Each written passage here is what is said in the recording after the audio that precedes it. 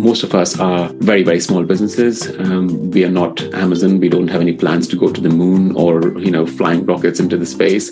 We're just normal people trying to make a difference in other people's lives and the planet's life and planet's health. Hello and welcome to the Make an Impact podcast with Heidi Fisher and today's guest, Arshad Khalid, founder and director of Ethiqana. Ethiqana is a social enterprise which works with artisan producers, its artisan heroes. Ethiqana's mission is to preserve traditional and often nearly extinct art and craft techniques. Many of the toys it sells are made using methods passed down through generations of artisans over hundreds of years, but they're also far more sustainable than throwaway toys made of plastic. He tells us what prompted his decision to start Ethiqana in 2017 after working in IT and as a programmer for over 20 years. We find out what it means to be part of the eBay for Change programme. Ethiqana was selected for its very first cohort. Horrifyingly, 80% of toys are thrown away within 2 weeks and they're packed with plastics and chemicals that damage the environment now and for the future. But there is an alternative, as Arshad explains. He's an accidental social entrepreneur. He explains what that means and describes how Ethiqana measures its impact in this inspirational episode of the Make an Impact podcast. Hello everyone, welcome to the Make an Impact podcast, and today I'm joined by Arshad, who's one of our board members for Make an Impact. But Arshad, I'd love for you to introduce what you do when you're not being a board member for us and tell everyone Hi, Heidi, a little bit about hi everyone. yourself. Thanks for having me on this podcast. Really nice to be here. I am obviously a board member for Make an Impact, but I also run my own social enterprise called Ethiqana, which I started in 2017. The main premise of Ethiqana is sustainable livelihoods with a focus on preserving nearly extinct arts and giving employment to more women artisans in India and around the world. Wow, that sounds amazing. And don't forget that you being a board member is just a teeny weeny bit of what you do. This is actually what you do as your whole life job. Yeah. So yes. It is my full-time job, being running Ethiqana and working with my artisan heroes, as I call them, because they're if they weren't there, then Ethiqana wouldn't exist. So I really love working with them. It's been a journey, but the more I got into it, the more I enjoy it, and it's just It's one of my passions in life to just to bring back those arts back to life and help them, and also because what a lot of us have realized is that these traditional art forms, which are kind of going away, are quite sustainable. They use sustainable materials, they use sustainable practices, and they're earth friendly. And we're kind of losing them because, people are going towards these plastic things and plastic, accessories and use and throw culture that we are so used to, whereas these things last you for a lifetime. Wow. Before we get into the sustainable art, I'm just curious, how did you get into doing this in the first place? What prompted you to set up Ethiqana and do this work? Yeah, it's a very interesting story. But so as I said, Ethiqana was started in 2017, but before that, I was an IT person. So I started off as a programmer, way back when in 1999. 98, in fact, and then spent 21 years in IT doing different roles, and I had a very fruitful career. But in 2016, I read an article in The Guardian about these toy makers in the south of India, whom I'd never heard about, even though I'd grown up in India. And I decided to go and meet them. And why I decided to do that is also quite interesting, because when I was quite young, growing up in the 80s, was about probably 12 or 13 years old, and I just learned about how cooperatives had helped the farmers of India after independence. And, growing up in India, I grew up in the old city of Delhi, and we had lots of artisans on the streets. We had lots of artisanal products, and at home we had earthen pitchers, earthen clay pots for cooking. baskets, etc., etc. So, I grew up with all of those things, and I could see the decline of those artisans in front of my own eyes, and people turning to plastic because, plastic was the new thing and it lasted long, and, it was cheaper. Not that the artisans were selling their things at a very high price, but still people were haggling with them on price, and slowly and steadily I could see that they were disappearing from the street. So that's when I learned about the cooperatives in my social sciences at that time, as we used to call it, and then I thought, maybe there should be something that could be done for the artisans as we did for the farmers. But then, as they say, life happens. I grew up and wanted to become a doctor, didn't become a doctor, and then went into the next best thing, which was IT. So I spent a very fruitful 21 years in IT, and that's when I read that article in 2016 about those artisans. I thought, okay, I have to go back to my 13-year-old self and and go and do something about this. And I went and met them. I loved what they did, and that's how Ethiqana started, really. Oh my goodness me! It sounds like it was your lifetime mission to do this. You just didn't realize. Like childhood dream, if you like, and my calling, if you like. Yeah, it's like very much. It's like everything sort of transpired that you would read that one article and go on to do this. Yeah. Wow, amazing. So tell me a little bit more about the artisans and their work and what they get up to. It's as I said, I started with these artisans in the south of India, in a small village called Channapatna, which is near Bangalore. I say near, it's about 150 kilometers outside of Bangalore. This art came to India from Iran probably 300 years ago, and then it stayed there. And these toys are made using sustainably sourced wood and colored using things like turmeric, lime, indigo, and all natural colors. So very sustainable, very good for the environment, safe for the kids, etc. So this had been going on for years and years, but then now it was in decline. And now, thanks to the efforts of people like us, social enterprises like us, it's getting a little bit better, and people are getting trained. Most of the artisans that are involved in this toy making business are women, which is amazing to see. And I recently returned from a trip to Channapatna, in fact, all over India, which I'll tell you about in a second. And it was great to see that new blood is coming into the trade, and they are learning that skill. And these women, these young women, young mothers, or even older women, they're willing to train up and help themselves economically, and they're willing to do that, and they're crossing boundaries in a way, because traditional society doesn't let women work very well, especially in villages, but they are willing to do that, and they're taking that step, which was amazing to see. 3 years ago, I met a young artisan, young mother who had just had a child. I think he was about 8 or 9 months old, and she was working in the workshop, and she could work because there was a child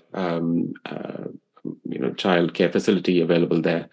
But now, 3 years later, she has become a trainer, and she's training other women. So that was really amazing to see in this trip, her progression all through those years. Wow. So this trip, does this mean there's an expansion of artisans, because you've met more on your trip around India? Yes. Yeah, so I'd already been working with some of them. So Channapatna is obviously one example whom I'd been working with. I also met some artisans who have been doing this for 5 generations, and obviously going back 200 years. And then this time my trip spanned almost the length of the country, from Kashmir to Jaipur to Bangalore, which is, oh my gosh, quite a bit of a distance. And I met these wonderful artisans in Kashmir, who their art has such a finesse to it, papier-mâché art, which is all made using recycled waste paper. And they create these beautiful articles, all decorative items or trinket boxes and things like that. And it's all hand-drawn. It's a labor-intensive process. And I've seen the whole process, how the women create the pulp, and then somebody makes a mold, and then somebody else draws and finishes the entire product. And it is a joy to watch, and also a little bit heartbreaking because, they don't get what they actually deserve for that, for that art. But yeah, that's one of the lines that I'm exploring, and I'm working with them. I've decided to work with them because, this time I could go and see them and meet the artisans and, all of that. So that's how I work. I have to go and see the people and see the process and understand the process. And that's how I can talk about it. And then in Jaipur, I work with this women's refuge, which is a beautiful campus they've got outside of Jaipur, in a village. They've got their own cows, so they've got their fresh milk, and they run a school for young children with science classes, and helping the children to grow their curiosity and everything. And their mothers can come and work and learn skills, because they're obviously running from all sorts of different things in the society. And then they learn block printing. They've just started doing a screen printing class. And I met this not little anymore. She's a young woman, but she grew up in that campus. And now she's done her schooling. She's finished her schooling, and now she's waiting to get into university. So in this time, she is just learning block printing, and she's also helping other women. Full of energy, full of life. Sita, her name is, and her ambition is to become a police officer, which is again great to see that you can, with a little bit of encouragement, a little bit of right opportunity, you can. Somebody can go from, very little life chances to amazing careers and amazing futures. And now that's what I like about Ethiqana. That's what I like, the human stories behind it, the people, like, the woman who became a trainer, Salima, and Sita, who's going on to become a police officer, and these, let's see how it goes in Kashmir with the artisans, and if you can train up some new blood and get this, keep this art going. Wow, it sounds amazing. It sounds really impactful in terms of the difference it's making to people's lives. In terms of the art, you say you've been and looked at and watched them and understand the process. Was that something completely new to you, or did you know anything about art before you embarked on this journey?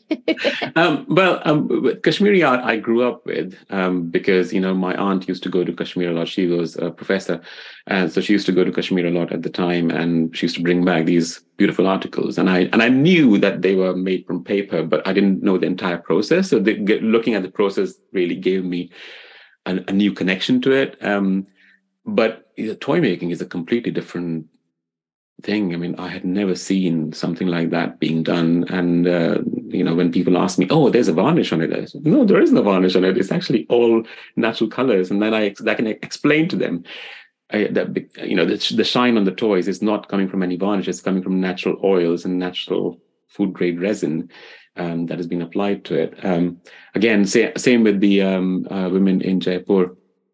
The block printing process, I've seen it before, but actually seeing it up close and personal, and seeing them create those beautiful designs, or the katha stitch, which is happening, which they also create, and layering the things one on top of the other, and then creating beautiful things out of it. So all of that, it just brings you closer to the product, and it's not just a product anymore. It's actually people who are making the product, and that's very important for me. That the people behind it get due recognition, and I can tell their stories, and they are the actual heroes. I'm just a facilitator, fixer kind of person between them and the wider world. How does it work then? So you've made all these connections in India. where can people access all these products from the artisans? Our online home is Ethiqana.com, where you can buy everything. Some things will become available later in the year. As I said, there are lots of projects I'm working with Kashmiri artisans or with the Women's Refuge in Jaipur. There will be, I don't know what sort of timeline it will be, but I think later in the probably second or third half of the year, they'll be available on our website. But other things which have been going on, like the toys, the greeting cards. Oh yeah, greeting cards are made in Rwanda and giving positive life chances to young adults who were often during the genocide or disease and war. So again, they get safe working environments. They learn to recycle the paper. They learn to create the designs and all of that. So that again is a very interesting project, and I love working with them, and I can see the life stories again changing from in those young adults that I've been working with. So yeah, the greeting cards are there. There are already some products from the Women's Refuge in Jaipur, the Kantha stitch scarves or the block print scarves. So yeah, that's all there. I'm also part of the eBay for Change program. I was very lucky to be selected as one of the first cohort people. eBay for Change is a partnership between Social Enterprise, WFTO, and eBay, of course. And so you can find us on eBay. And of course, we're also on all social media channels. Excellent. So there's lots of places where people can access all these beautiful products. It sounds amazing. You talked there about getting more products from artisans across locations in India. Is that the plan to keep expanding? What's the future look like? Yes. So it's India, of course, mainly because that's I know the country very well. But I also went and saw some people in Cairo. They are called they're traditionally called the Zabalin, the garbage collectors. But it's a huge colony, and but what they do really well is create some beautiful things out of I would say garbage, but no, not garbage. It's not really garbage. They recycle what they can and create these beautiful things. So I've been working with them for a while as well. So there'll be some things from them as well, giving them better life chances and giving them creating more impact over there as well. And of course, Rwanda, that's still going on. The new products from Kashmir, that's they will be there on the side. So yeah, it is slowly expanding. There will be a lot more things going on with Ethiqana in the near future. Wow, it's just sounds so exciting, and it's really unique in terms of the types of art that you're bringing and making more accessible to people. I'm not much of an art person, so I don't know a lot about it, but the way you describe it sounds really, really detailed, and people really invest a lot of their time and energy into the end products. So sorry, I forgot to mention I'm actually also been working with another social enterprise whom you also know, Skills 3, Teresa and Carla, who are based in Dubai, and they work with refugee women. So yeah, there's also some things from them, and you will see a few more things from them. So again about sustainable livelihoods, preserving the art forms, the craft of these refugee women. So yeah, that's also part of the next phase in Ethiqana. Yeah, I do know Teresa and Carla. I saw Carla the other day. She was over in the UK, so was she? Happened to see her. So that was nice. You talk a lot about sustainability. What are your perspectives and views around sustainability? So sustainability to me is about using materials which are sustainable, which don't harm the planet. There's a very sobering statistic that I read a while ago.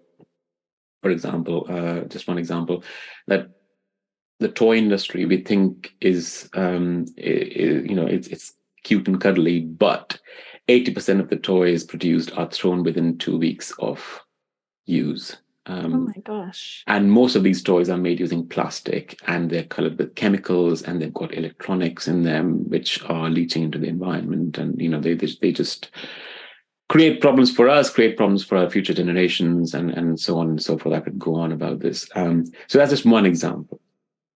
And again, if we if we can switch from those plastics and chemicals and cheap electronics and move back to wooden toys and more sustainable toys, again, that'll make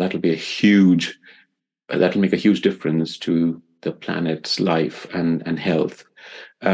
Similarly, with other things like our accessories, there's so many advances going on in fabrics. The cotton is, of course, there. Cotton is a natural fiber, but cotton requires a lot of water. But there are things like milk fiber, there's banana fabric, there's this, that, which are far more sustainable than the nylon or the rayon that we tend to buy very easily and quickly. So if we can switch from those to natural fibers, then that again will help. And that's the whole point of my working with all of these people as well, that, yes, their art, their crafts is already quite earth friendly, but if some practices have crept in which are not sustainable, then I make sure that, those practices are taken out and reinstate more earth-friendly things. For example, we're not using any plastic in the packaging. We're not using any chemical dyes in the coloring process. So yeah, all of those things are there, and that's that's the product side of it, but also the development of people. Because when people like these artisans who are practicing all of these art forms, and when they can get good chances in life, then we can sustainable livelihoods, and that's what also is part of the sustainable process or sustainability as a big picture. So yeah, that for me, that is a huge important aspect of it as well. Wow. Yep. Sounds good. So just before we finish, one, out of curiosity, why did you set up as a social enterprise? Given that your life's work has always been in IT, why did you select a social enterprise? I tell you what, I just set it up as a company. I did not know about social enterprise when I set it up. It's all thanks to my wife, who said to me once I set it up, and she said, "You know what you're doing? There's this thing called social enterprise, and have you looked at this?" And I said, "Really? Okay, let me have a look at that." And that's when I realized, oh yes, I am doing something similar. In fact, I'm doing exactly the same thing. And that's when I said, okay, this is going to be a social enterprise. This is what it's going to be, and this is a new way of doing business, because I like the whole concept of social enterprise. I like the whole concept of fair trade. I've always been a big proponent of it. And yeah, social enterprise is a model that can be applied to a lot of things. And if we did that to a lot of other businesses, we probably wouldn't have those kind of problems that we have in the world right now.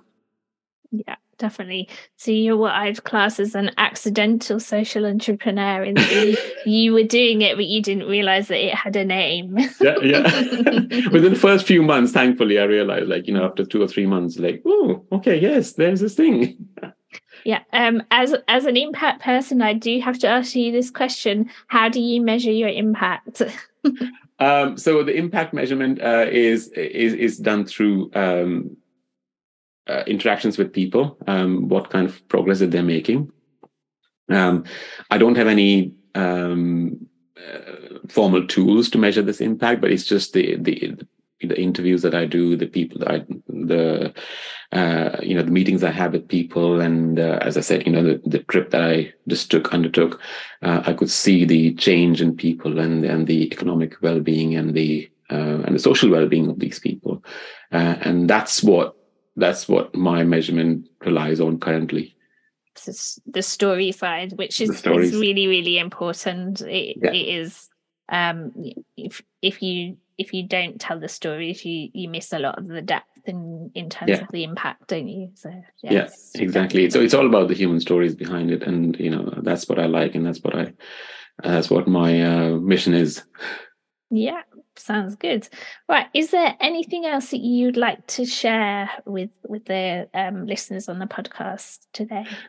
Well, I think we've covered everything, but I think just to end it all, I would say if you are buying something, if you're looking to buy a gift or anything for anyone, for yourself, for your children, please make sure you're buying from an ethical business. If it's a social enterprise, even better.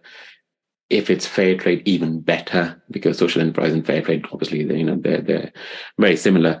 So, and most of us are very, very small businesses. We are not Amazon. We don't have any plans to go to the moon or, flying rockets into the space. We're just normal people trying to make a difference in other people's lives and the planet's life and the planet's health. And we would really love to get your support. Yeah, definitely. I think that's you might do a little dance around the room if someone buys from every time versus Amazon, where it's just an automated process. Yeah, it's a drop in the ocean for them. Whenever you buy something, I know it's cheap, but cheap doesn't always equate to eco-friendly. I know people are worried about cost of living, but again, if you buy something which is quality, it'll last you a lifetime. Yeah, definitely. All right, well, Arshad, thank you so much for joining me today. It's been lovely hearing more about what you get up to and your passion for it. So thank you for joining me today. Thank you so much. You've been listening to the Make an Impact podcast with me, Heidi Fisher. Why does everyone have to make impact measurement and management so complicated? Well, they don't. Heidi Fisher and her social enterprise, Make an Impact Community Interest Company, can demystify it. Make an Impact provides a range of integrated and bespoke services, removing the confusion around social impact measurement, reporting and management, plus producing social impact and SROI reports. So get in touch if you'd like help with your impact measurement, management, developing impact-led strategies to maximise your social impact, and developing products, services and sustainable sources of income to grow your organisation too. Visit makeanimpactcic.co.uk and thanks for listening.